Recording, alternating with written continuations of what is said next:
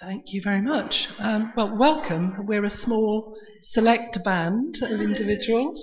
And as a result, rather than us standing up on the stage, I think it would probably be easier if we just sit here, if that's okay with you. Now, this is aimed primarily at nurses who are working in practice rather than nurses that might be based in academia. And as such, it's very basic. I know that some of you are based in academia. I say some of you, two of you are based at the university, and you are as well. So apologies if this is actually just teaching you to suck eggs, you know it all already. And feel free to leave if it is. But we'd like you to stay. So the title of the workshop is Don't Be Afraid to Ask the Question.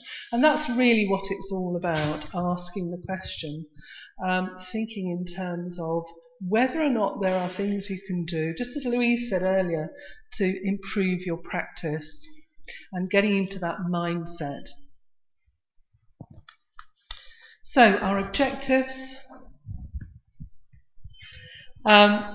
An introduction into the basics, discussion of the issues that we should consider as registered veterinary nurses when thinking in terms of perhaps trying to answer the question that we set ourselves, and a brief introduction to the methods that we might use, how we might go about obtaining the evidence. In the context of a 45, 50-minute session, it's a lot of information to get through, particularly as we would also like you to be a bit interactive. That doesn't mean that we'll be getting up on the stage and doing stuff, but we will ask you to engage with the process as well. So we want to set aside a little bit of time for that. Oh, we've gone. We're back. First thing to say is not to be afraid of the whole process. And I think for nurses in practice that haven't had the advantage of perhaps writing their own dissertation when they've been undertaking their degree, it may well be that a lot of the jargon that is to be found in the research process is very off-putting.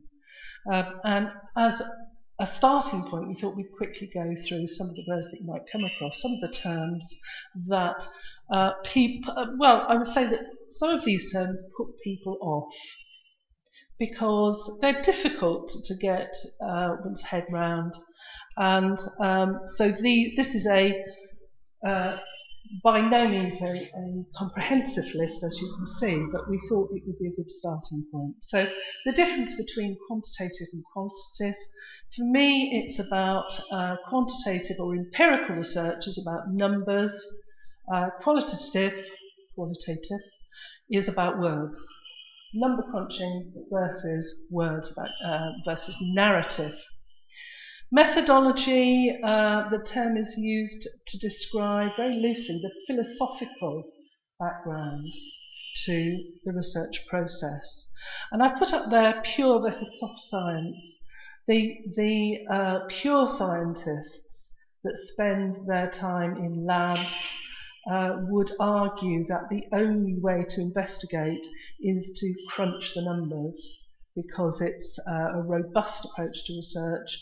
And therefore, qualitative is something that really is of very little use. The health sciences, nursing in particular, I would argue that narrative, observation, these sorts of processes of methods are really very useful because it can tell us a lot as nurses about the world around us. Critical analysis, basically thinking critically, in as much as it does mean that we are asking a question all the time. We're not thinking in terms of the fact that we don't like the colour of somebody's dress. We're asking ourselves a question that needs to be answered. So we're being critically aware. And finally, I think it's been very interesting today to listen to other lecturers talking in terms of hierarchy of evidence. And it is considered that randomised controlled trials, RCTs, are the gold standard. But some of the evidence we've had today is that that's not necessarily the case. How long has evidence-based practice been around? Well, you can argue that Florence Nightingale did her bit way back. And if we read this, it tells us that in the 1800s, Florence Nightingale said that sanitation in nursing care, though not entirely true and lacking scientific fact about germs and bacteria, observed that patients healed faster if the materials used to treat them were clean and if physicians washed their hands. It's not rocket science, is it? But in those days, I have to say it was. And she actually said, what you want are facts, not opinions. The most important practical lesson that can be given to nurses is to teach them what to observe, how to observe what symptoms indicate improvement, which do not, which are the evidence of neglect, and what kind of neglect. So again, she was basing her practice on a sound evidence base, sound for those days at least. So, first bit of interaction for you. Take 30 seconds to think about what the term actually means to you, and then we'll compare notes. This is what we think it is. We think it's a mindset. So I've already mentioned critical appraisal. We are questioning nurses. We're not just accepting tradition, as you've just mentioned. Transformation of knowledge into that is useful. It's not just about answering the question. Actually, that question needs to be a useful one. And not just to us in our practices, but also ideally disseminated into the wider world. And I think this is quite useful. It's the gap between what is known to be effective healthcare and anecdote. And evidence-based veterinary nursing, I think we need to take ownership of this. We need it because we're professionally accountable, and we need, as a profession, to identify our own specific knowledge base. Human-centred nurses have a much bigger profession than us. They have a very large and significant and robust evidence base. We need to start thinking about how we develop ours. And again, back to this business of tradition, we need to challenge rather than accept tradition. But what's wrong with tradition? As I've said earlier, it's worked in the past. Our head nurse taught us how to do such and such. Her head nurse taught her how to do it in that way, and it's always worked. So, is that sufficient? Well, we would say nowadays, because we're modern thinking RVNs, that it's not sufficient, but that is not to completely discount it. Experience is important. So, yeah, go on. It's really nice. I've just been standing next to a veterinary surgeon next to those PICO questions, who said, there was a particular question, she said, I'm sure we already know that. And so it might be that we've done it like that, and it might be that that's the best way to do it, but until we run a study to show whether it is or not.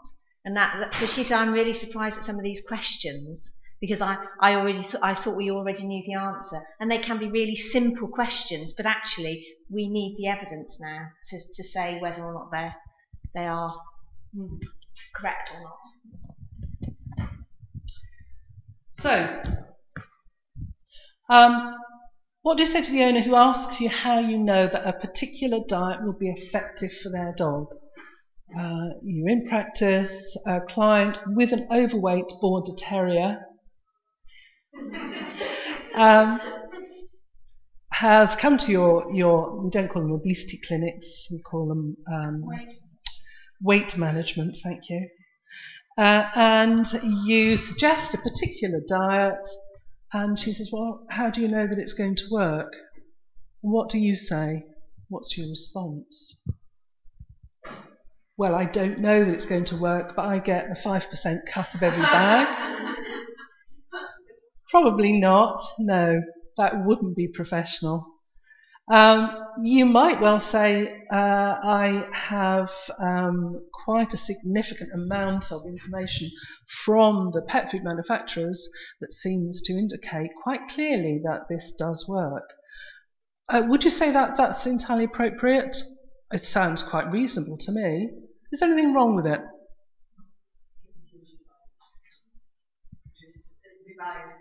It would be biased because it's actually the pet food manufacturer that is telling you the information. Not necessarily, it doesn't necessarily mean that the information is incorrect, not at all, but it is certainly biased, and that's an important point. So we want to try and identify best evidence. And potential benefits to veterinary practice, as far as our thinking, critically thinking, reflective veterinary nursing is concerned, that we have an insightful approach and we develop informed practice, and I think that that can do only good, particularly as far as patient welfare is concerned. And this Venn diagram is really quite appropriate because we bring in a best evidence, which is what we're talking about here, that's the crux of the matter, but we're also thinking in terms of not throwing the baby out with the bathwater. We're basing our best evidence on our clinical experience. We're using the input from both. And we're not forgetting that we can also gain valuable information from our clients and also from our own patients. But we mustn't be biased here, so let's think for a moment about barriers. This has already come up, Louise I think mentioned it, and time is probably the single biggest barrier. Finding the time to become researchers in your own clinical practice is very difficult. Nigh impossible, I think a lot of RVNs would argue, and Louise's suggestion of identifying a member of the practice team who has particular interest and perhaps setting aside some time for that person to engage with the process on your behalf and to engage with the rest of the team is quite a useful way of trying to maximise opportunities.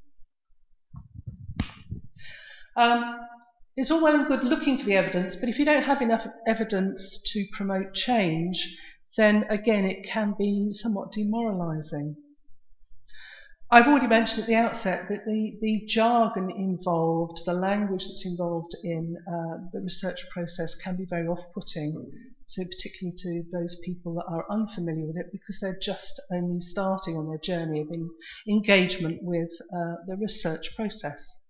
And if you can't apply what you've learnt into to clinical practice, to changing your practice, to improving it, you could argue, not necessarily, but you could argue that it's actually a waste of time. So,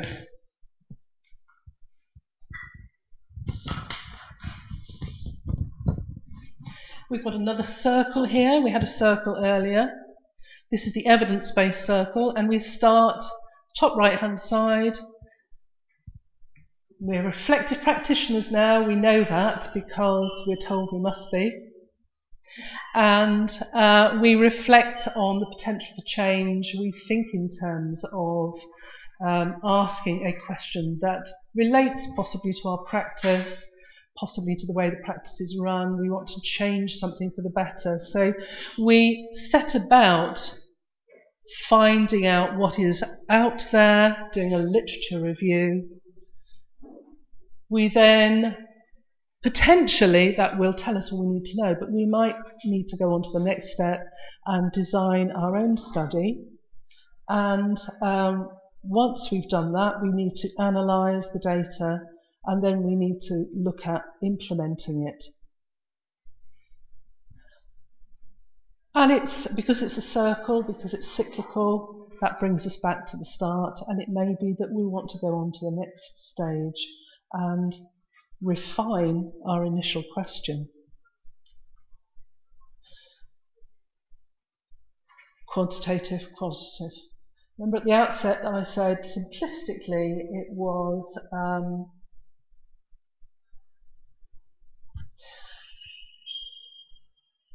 it's pure science versus the soft science, the social sciences, the fluffy stuff.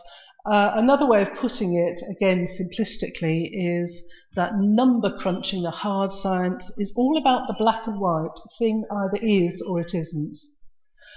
Whereas qualitative research is about exploring the world around you and being involved in the research process. So it's objective on the one hand, as opposed to something that's more subjective.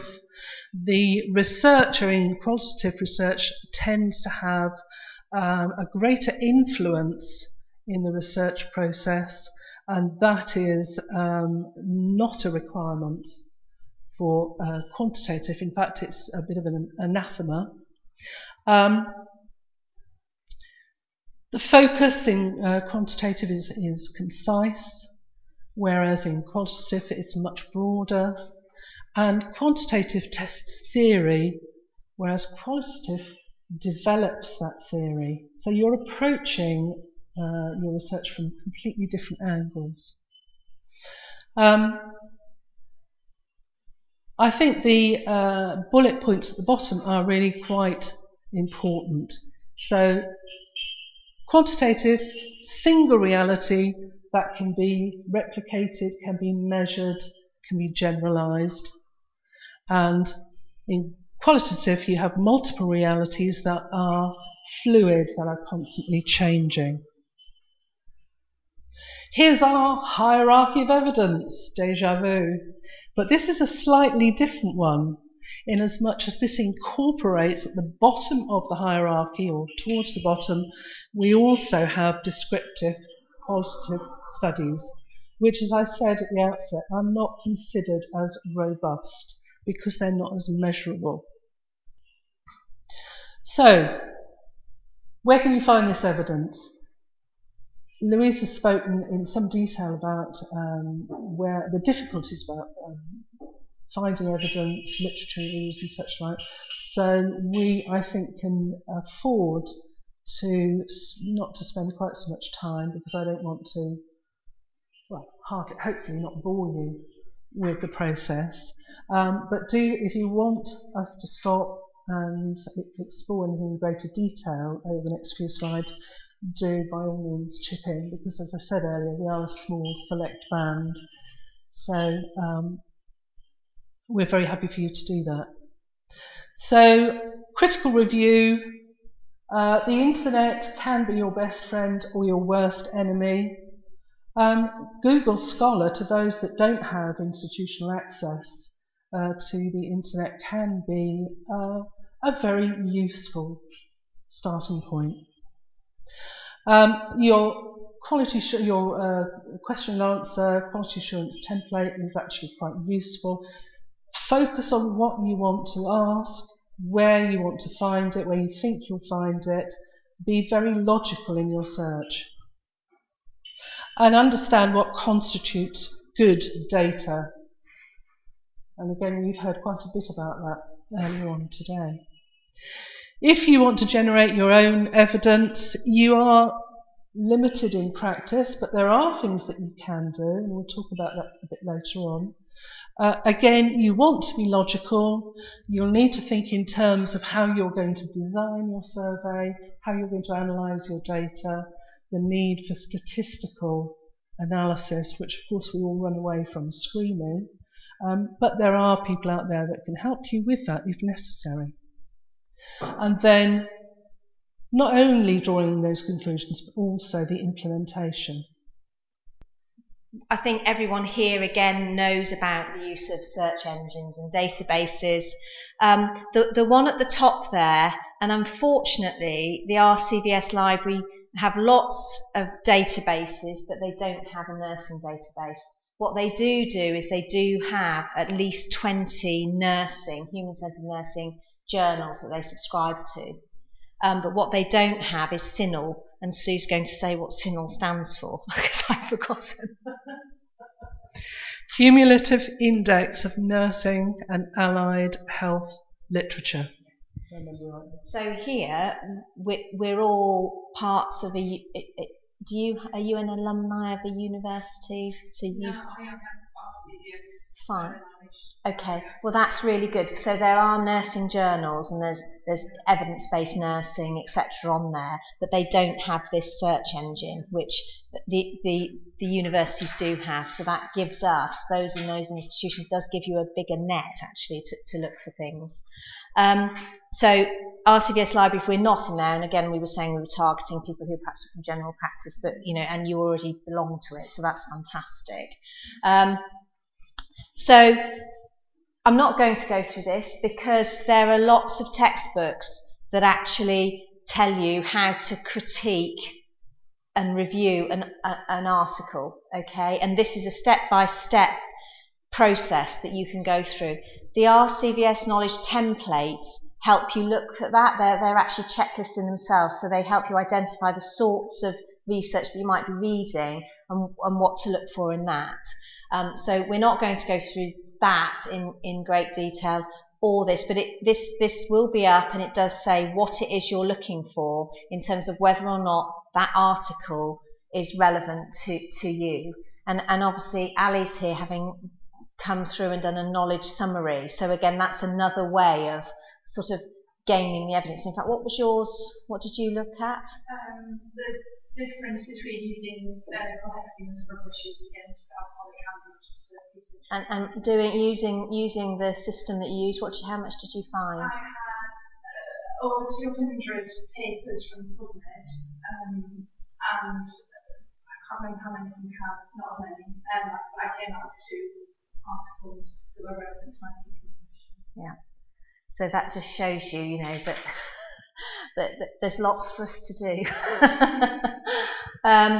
And then obviously, so this is looking at articles and going through them, looking systematically at what they're telling us and the discussion as well. So this, I'm going to leave you to read this. And particularly the bits in green, and then we're going to pick some bits out of here before we then get you to do the reason you're here, really. Okay, are we sitting comfortably? So the bits in green, I think, are the useful. It's the useful stuff to pick out. So an established body of evidence. That's a very general phrase, isn't it? What does that mean? We want more information about that. The greater the proportion of registered nurses at graduate level, the better patient outcomes. Again, somewhat general. What are these patient outcomes? Does that mean that fewer patients die, for example? So if we then go on, it says a comprehensive and robust studies. Well, again, doesn't really tell us a lot, but the data here is that a 10% increase in graduate nurses in the RN team was associated with a 7% reduction in 30-day inpatient mortality. So on the face of it, that sounds quite positive. Then the next paragraph, a recent systematic review and meta-analysis. Now our hierarchy of evidence tells us that, that's the bee's knees, or is it?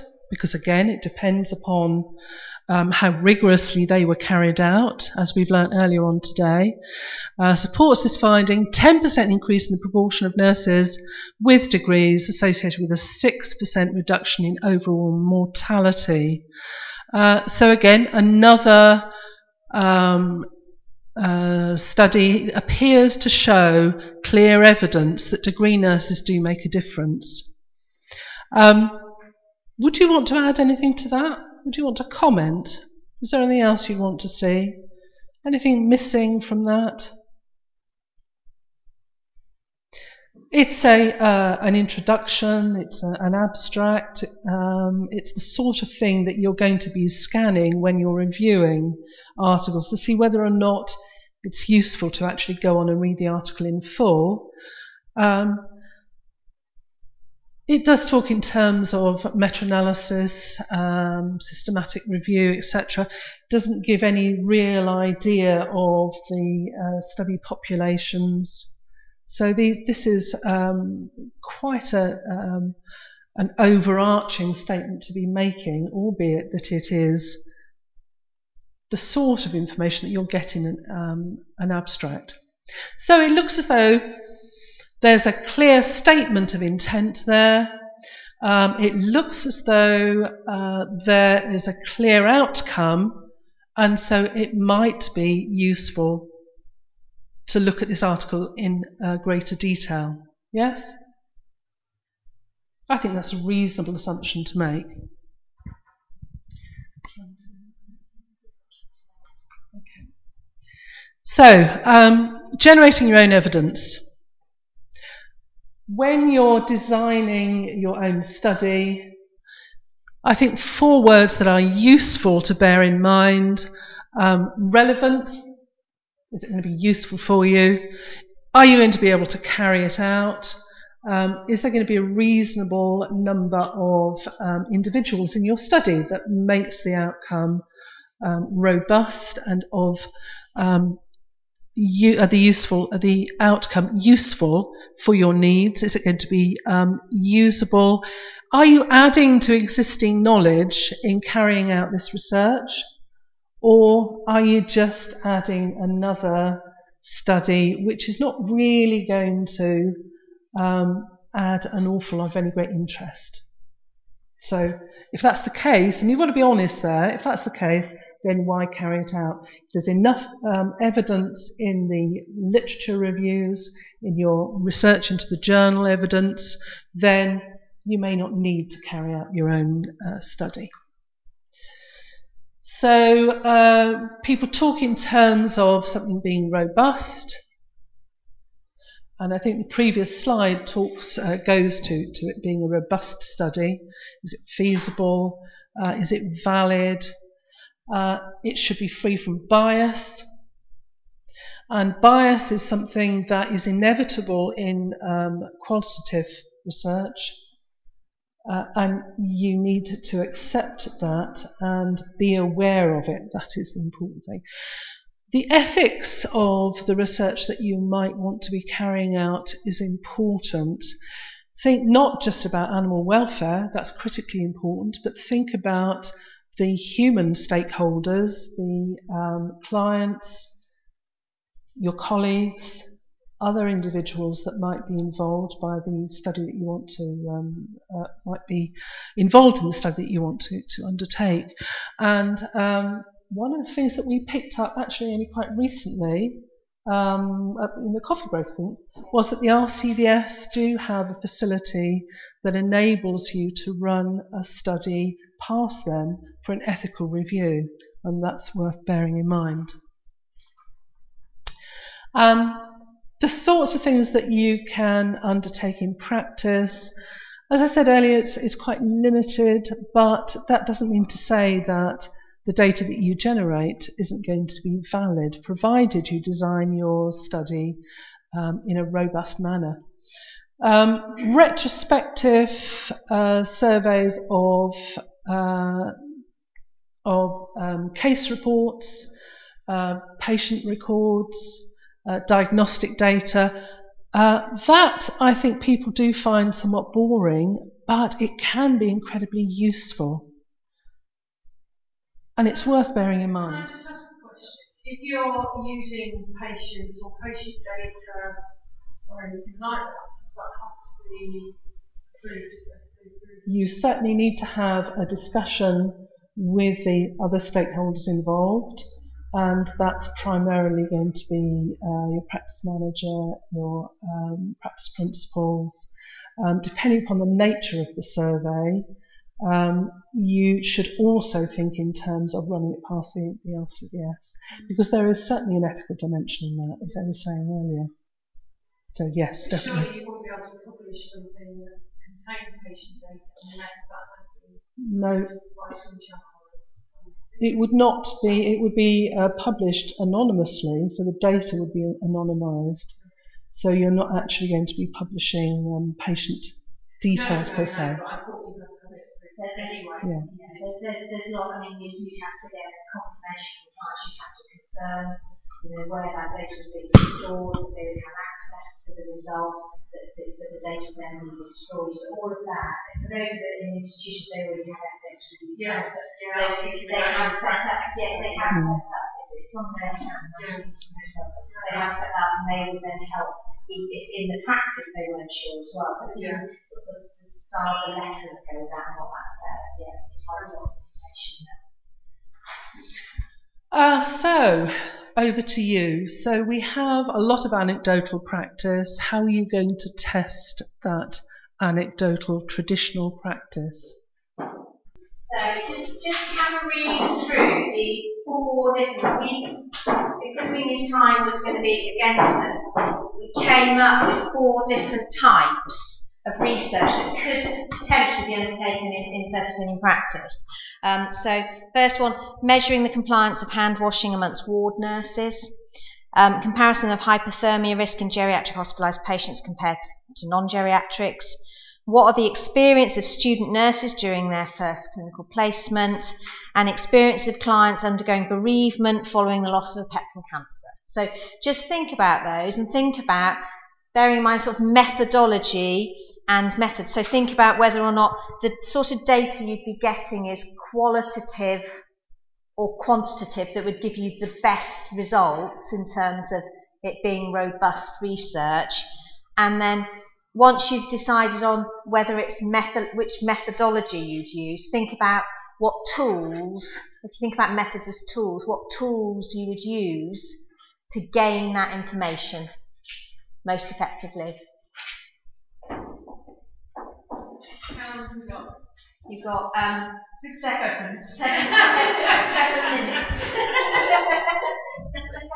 You can talk to each other. Okay, so have a look at what's up there then. So we thought, and you can agree or disagree, but we thought that if we're looking at compliance, then actually that's a sort of quantitative study, really. Observation, microbial disclosure, random swabbing of staff, that sort of thing. Yeah. Anything else to that? Sorry. No. Okay. Comparison of the hypothermia risk.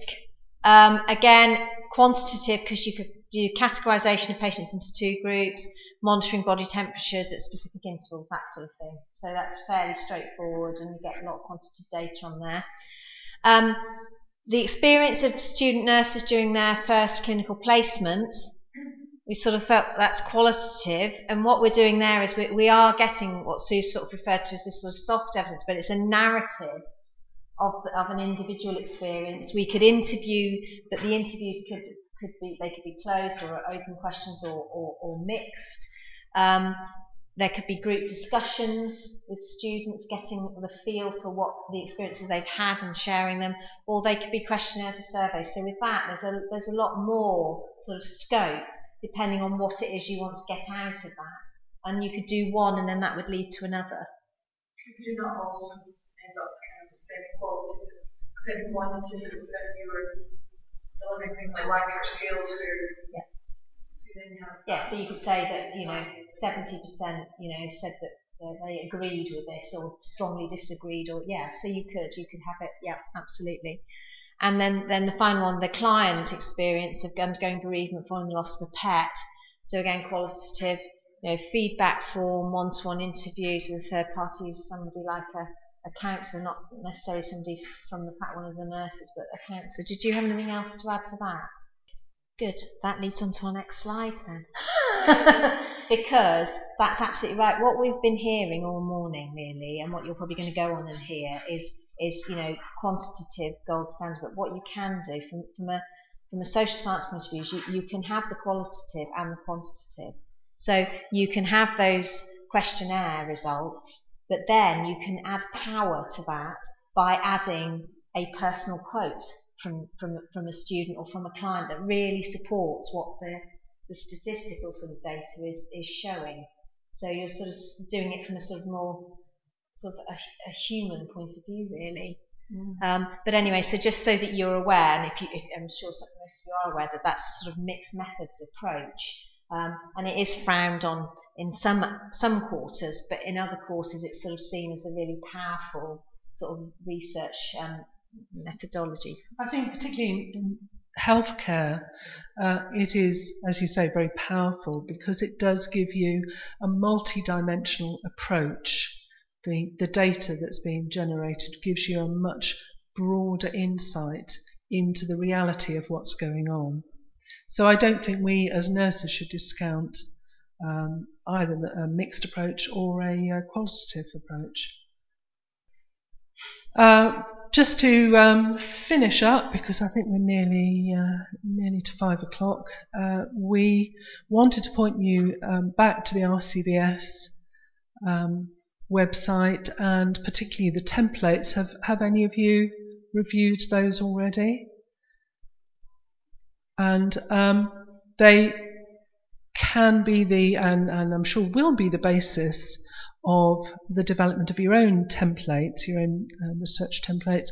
The only thing I will say is that they are primarily aimed at a quantitative approach, so they will probably need to be amended and redesigned for your uses. And I think that would be a really useful exercise for a group of nurses to engage in. And I think, why not form our own research group of veterinary nurses? The time is right.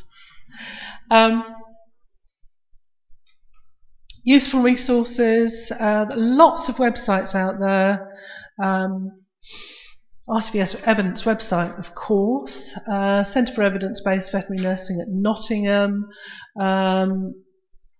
Canadian Centre for Evidence-Based Nursing. There's a textbook there, which is quite useful if you actually want something tangible to get your teeth into. You can have a look at that, and I'm sure that Amazon will do it at a reasonable rate. Other online booksellers are available. And then I think this summary, I've taken this from the Nursing Times, and I think this encapsulates quite nicely where we're coming from. So evidence-based practice is integral to healthcare. Doesn't matter what your patient is, what species your patient is. It's a challenge for those providing nurse education. So we are aware that there are barriers, but that shouldn't dissuade us. It means developing and supporting patient-centred care using the most current evidence.